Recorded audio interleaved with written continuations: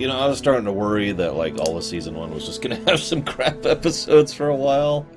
Like, I know, only two bad ones in a row isn't really a big trend, but... I mean, you know how Season 1s of Star Trek tend to be? But no, I actually like this. Oh, by the way, we now have our first episode of the show. No, hang on, this is our first episode of the show. And not our last. We've got one more after this, which we won't be getting to for a while. But effectively, this is the final first episode of the show. This is the one that actually aired first in Canada. By the way, something about that amuses me. The first time Star Trek was shown anywhere in a public broadcast was at CTV, which I believe is a Canadian broadcast station, or studio, or whatever, in Canada. Hey! I mean, Shatner, right? That makes sense. But no, something about that amuses me. Let's see. So, why was this the first one they aired? I have two things to say about this. First of all, according to the actual producers, there we go, that's the word, the actual executives in this book, most notably Mr. Solo and Mr. Justman, but everyone else is involved in this too. It was a simple process of elimination. Couldn't be Corbomite maneuver. It wasn't ready yet. So, okay, next. Well, Charlie X was apparently too gentle of a story. I haven't seen that one again. Obviously, we're not there yet, so can't comment on that. Mudd's Women. We have covered that one, and that episode can go to hell. But that one was considered too questionable. Okay. What about Where No Man Has Gone Before? No. Too expository. Still don't understand what that means. Which left us with only two options. This episode and The Naked Time. Now, we haven't covered The Naked Time yet. I just got to mention the fact that The Naked Time was apparently considered a good character intro for the characters of the crew. I really want you to think about that for a second. I want you to process that idea. We'll discuss that when we get there. But basically, it was between Naked Time and this one, and the coin was heads, so they went with this one. Okay. Sure, I could buy that. Now, what's doubly interesting about that is this episode is actually pretty well panned. Variety at the time thought it was terrible. TV Guide thought it was terrible. Leonard Nimoy thought it was terrible, and, by the way, specifically stated that the only reason that this was the initial shot, the series intro, first one they broadcast, I'd say series premiere, but I'm not sure if that counts. It was either way. It was because this was proper science fiction, a.k.a. science fiction that involves a monster that we have to defeat. Shatner didn't like this episode either, by the way. He mentioned that in his own books. Nobody liked this episode. Except me! Although I did just finish watching, not Naked Time, Mudd's Women and another episode I can't remember the name of, because I'm smart. What was it? Oh yeah, Enemy Within. So maybe it's just my standards have been lowered by the Drek I've been watching lately. I don't know. Funnily enough, Chris Black loved this episode. I know what you're thinking. Who the heck is Chris Black? We'll be talking about him Tuesdays, because he's a big recurring writer over on Enterprise. Did a decent amount of stuff in Season 2 and Season 3 over there. So, where to begin with the episode proper? Actually, before we go any forward, we see Leslie for the first time on this episode. Alright, real question. How many of you know who I'm talking about? One of the things I have commented on many times is the value and importance of recurrent background characters. TNG actually did this quite well, and so did Deep Space Nine. Voyager dropped the ball, and so did Enterprise. At least for as far as I've seen so far, which is Seasons 1 and 2, as I've already mentioned. I bring all that up, though, because I've always felt that that recurring background element is something that really just adds a almost imperceptible layer of believability and visual continuity to a work, to a series. So seeing the same people in the background, seeing the same characters, it's good. And that's Leslie, basically. He's one of our recurring background characters we'll be seeing a lot of. He goes by like 4 or 5 different names until Conscience of the King, when they refer to him as Leslie, and he will be called Leslie from that point onwards. Same actor, though, obviously. Anyways. So, Captain's Log. McCoy's old flame is here. Can I just say, It's funny that they have these tricorders and apparently have no idea how to use them. Did you know you could scan with tricorders? I never knew, personally. Anyways, the first thing we see, this is actually really brilliant, and this is part of what sells this episode for me, is little touches like this. In the cold open, this is actually probably the best cold open, this is the best cold open I've seen so far for TOS. Nancy walks in, hi, and she just looks like a young woman. Hi, what's up? Then the camera turns and Kirk looks at her and she has a little bit of gray in her hair. It's understated, and frankly, on the kind of TVs that were out at the time, you would be forgiven for not even noticing. This is why the third crewman is there. You'll notice there is no in-character reason for the third crewman to be there whatsoever. He is completely unnecessary, except he serves the vital narrative function of being a third perspective character who has no, intention of seeing Nancy whatsoever and has no idea what she looks like, so he sees someone entirely separate. And so he sees the blonde woman from Wrigley's Pleasure Planet or whatever, and he's like, oh. And so even if you didn't notice the gray one, you're going to notice that one. And everyone acts like it's completely normal. This is, of course, a good way to get your attention. Huh, what the heck is going on here? And, of course, looking back at this, it's now obvious that the form of shapeshifting she takes is purely illusory. In other words, that she doesn't actually shapeshift at all. All she does is project a different image. This also explains why the suction cups always show up even when she uses her fingers, because, after all, what's actually happening is the creature's fingers are there, and those are the ones with the suction cups, so that actually lines up and makes sense. By the way, wonderful praise to the designer of the suit, which actually saw some use in a few other things, including Twilight Zone and Outer Limits, I believe.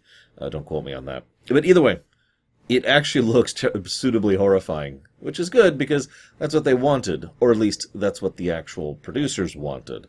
The original script was substantially different. It was going to be a far more intelligent creature, and it was going to actually do one of those things where, it argues for its right to live, and, it's the Star Trek thing, right? For whatever reason, cough, cough, need to sell the show, cough, cough, they decided to axe that and turn it into a monster, which also has the ability to talk and reason, and let's just ignore the ethical complications here. After all, there's other issues with this script. I like this episode, but this is not what I'd call top-tier territory. It's just a relief to have a decent episode to talk about anyways. So, Captain's log gives away the fact that everyone can see a different person, on the off chance you missed it. Again, normally I'd make fun of that, but think about the TVs of the time, really. Think about this, At least that's what my TV looked like. Because I had a TV back in the 60s. No, the TV I'm referring to I had in the 80s. It still was like this. Or rather, the TV was gargantuan, and I'm not going to do the whole thing because I'll go off the camera here, but the actual view screen part of it was this thing, so that sucked. But they're like, okay, he's dead, Jim. And we see the suckers on the face 2 times. They mention the salt thing. And then we see Uhura and Spock. And Uhura tries to get Spock to flirt with her. Yeah, like Spock and Uhura would ever actually be a romantic couple. Give me a break. But I like that. I like that scene. Mostly because it's actually a scene with Uhura, who's just trying to pass the time and, get a little bit of characterization in. You'll notice this is her first scene. Oh, I know, she's been in previous episodes, but this is the first time Uhura has had a scene dedicated to her and actually developing her character. Now, this is funny, and this is part of what elevates this episode, is we get a little bit of perspective from her, and just a few little things. She gets the thing with the crewman later, who speaks Swahili to her, and just little stuff like that. It's good, it's good. Sulu gets a similar thing. Now, he had the bit back in Enemy Within, where he was on the planet, but now we actually get Sulu, apparently he's into botany. He's got his arboretum going. And he and Janice Rand have actually a pretty good scene together. I hope you enjoy that, because to my knowledge, the next time the two will have a scene together will be in Star Trek VI. The movie. Nevertheless, it's good. It's good seeing the perspective shift and us just getting character moments. If I might be so bold, we all have different definitions of what Star Trek is. That's one of the reasons why Discovery and Picard and all the recent stuff has been so contentious, is because we all think different things about it. If we're being honest, this is why DS9 was contentious too. And Enterprise. And TNG. Not that I'm trying to equate quality, I'm just pointing out this is not the first time I've seen that, or the second, or the third. But I bring all this up because, for me, one of the hallmarks of Star Trek really is those character moments. There needs to be times where the narrative just kind of pauses and focuses on the individual, or the individual is developed as a result of the narrative. In other words, it needs those character scenes, those character moments to really flesh it out. We had several bits with Bailey back in the Corbomite maneuver, for example. And we have several elements with Kirk back in Where No Man Has Gone Before, even though it was kind of botched. Little stuff like that, right? So I like the Uhura stuff. I like the Sulu stuff. It's good to see there. Anyways, so I love how competent McCoy is here. It's actually nice to see Starfleet officers being competent. It's almost weird given that, well, not to put too fine a point on it, but behaving competently is so out of bounds for modern Trek, that is to say modern Starfleet personnel, that when I was playing a Star Trek game with Low Reloaded, I had to burn a momentum in order to be competent at my job as captain of the ship I was in charge of at the time. That is not a joke, by the way. Never letting that go. Because it's true. It's because they're so stupid. It's so many things, and it's so rare to see. So McCoy looks at it and says, nah, it's not poison. And if we found the food, no, it's not poison, trust me. I'd find the alkaloid poisoning instantly. Okay. Now, in the exact same breath, I also have to point out that McCoy missed the fact. He says, there's nothing wrong with this man whatsoever. Apparently, he had not decided to scan for the fact that all the salt had been violently drained from his body, which, by the way, I don't even want to figure out how exactly you're going to accomplish that by draining something through their face. Like, let's just ignore the magic science for a second. It's TOS. By the way, subtlety. There's a couple of little nuances in this episode which also helped to elevate it for me. Kirk is on the bridge drinking. Kirk is on the bridge almost the entire episode, and he's also present in almost every scene. Now you're probably thinking, well, of course he is. He's part of the Core 3. He's also drinking coffee on the bridge and eating his meals on the bridge. If you don't understand the significance here, in most of the episodes we've covered, and in several episodes in the future, when he does stuff like that, he'll go down to his ready room. Hell, he was ordering battle drills back in Corbomite maneuver and went to his room to recover for a bit. Here, he refuses to leave his command post. Why? Because one of his crewmen died. And so he's on alert now, and he's not resting until this is dealt with. Nice touch. No one even says anything about it. It's just there. So good storytelling. You can have good storytelling in the 60s, I swear. Anyways, I'm sorry. I bring that up because I have had people... This is way back when I used to hit the convention scenes. I've had people say that I am too harsh on TOS because of narrative points, because you have to give it credit because it's an older show, to which I say, no. Whether something is well written or not doesn't really change based on how old it is, or at least if it does, I can think of a few thousand people who would probably disagree with that assessment. Anyways. So, speaking of narrative, as much as I am praising this episode, let's talk about why this episode is really, really dumb. So, no, it's not going to be the salt vampire thing. That's stupid, but okay, whatever. Magic tech. Moving on. Which is different from Magitech, by the way. Magic tech, 2 words. It's when technology is used basically because magic. It's a monster, you're not supposed to think about it. No, the thing that bothers me is... It's down there on the planet. It's fine, apparently. And they have salt. Okay, cool. Then it murders the crewman. Okay. I guess it was hungry. All right. Now, keep in mind, the events of this episode occur over the course of, like, a couple hours. This is a very short episode in real time. So, in the space of a couple hours, it goes from being fine, and then eating, and then going up, and then being so hungry, oh god.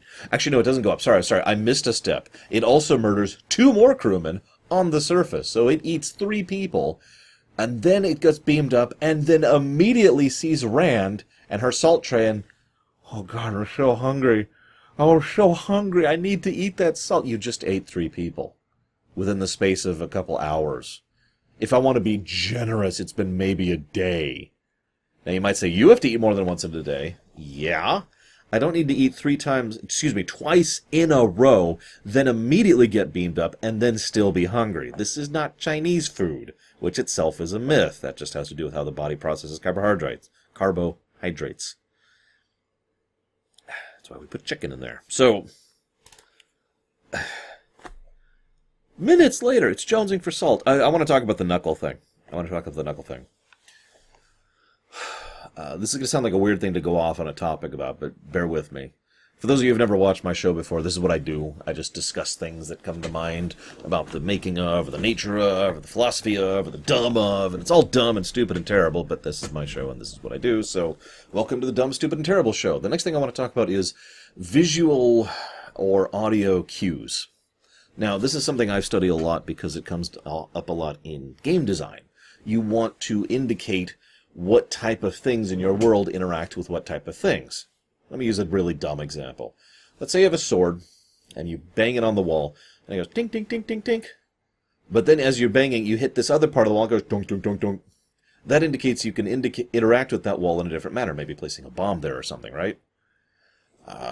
Maybe a door is red, which means you can hit it with missiles. Maybe you hear this shing in the background to indicate that's the time to parry a blow. All of these things are things that are built into the game to help you to know when and how to interact with the game, okay? The thing is, this same principle applies to non-interactive medium as well. We get visual and audio cues so that we know what things mean. This is something I'll be talking about in movies sometime this year. I have no idea when it's going in relation to this. But the most classic example is Jaws. We know that the barrel being dragged along means Jaws is there. We have that visual parallel. And we get little indicators to acknowledge that kind of thing as we go throughout this work. The knuckle being the big one. You know, anytime the creature bites its knuckle, we can tell it's jonesing for salt. But the important part, on the off chance that you can't keep track of who the creature is impersonating at any given point in time, is all of the people it impersonates does the knuckle biting, so you then know that's the creature. It's good. It's good visual shorthand. And I wanted to comment on and praise that because I'm pretty sure that's the reason why it's in the episode, to make sure that the audience knows what's up. Also, I want to give special praise. There's a really good shot. Check it out. Mark Daniels directed this episode. Now, if you've been paying attention so far, we've had a lot of one-offs. In fact, the author of this episode also only wrote this episode, I think. I don't remember because I didn't look up their name because I'm really stupid. But what I do know is that the director, Mark Daniels, does several other episodes, like 10 or 15, something like that, which is great. He does Space Seed, that's awesome. He does Doomsday Machine, that's awesome. He does Spock's Brain, that's... Oh. Look, of all the complaints we could have about Spock's Brain, I don't think directing's on the list. Nevertheless, he does a really good shot. Excuse me. So, Bones is lying on the bed, and then the camera pans, a long pan across the room, zoomed in, I might add, until it lands on the door, and Bones is standing there. Now, we can tell exactly what happened. What happened is Kelly got up and rushed over and got in position so that he could be the creature. But it's still a good effect, especially for the time. And it gets across the idea very quickly and efficiently, just on the off chance the knuckle didn't give it away. Good stuff. Good stuff. So, one of the other weird things about the creature, this is probably a holdover from the original script, is that it's weirdly honest. You know, it mentions how I'm the kind of person you were thinking of, and you were feeling very lonely. This is probably why you were trying to talk to Spock earlier.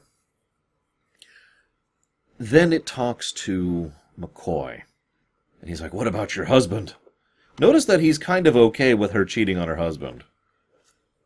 No judgment. You know, McCoy's, as we'll discover going throughout the series, McCoy is a little bit of a player. just a little bit. But either way, he's okay with that, but her response is what I find more interesting.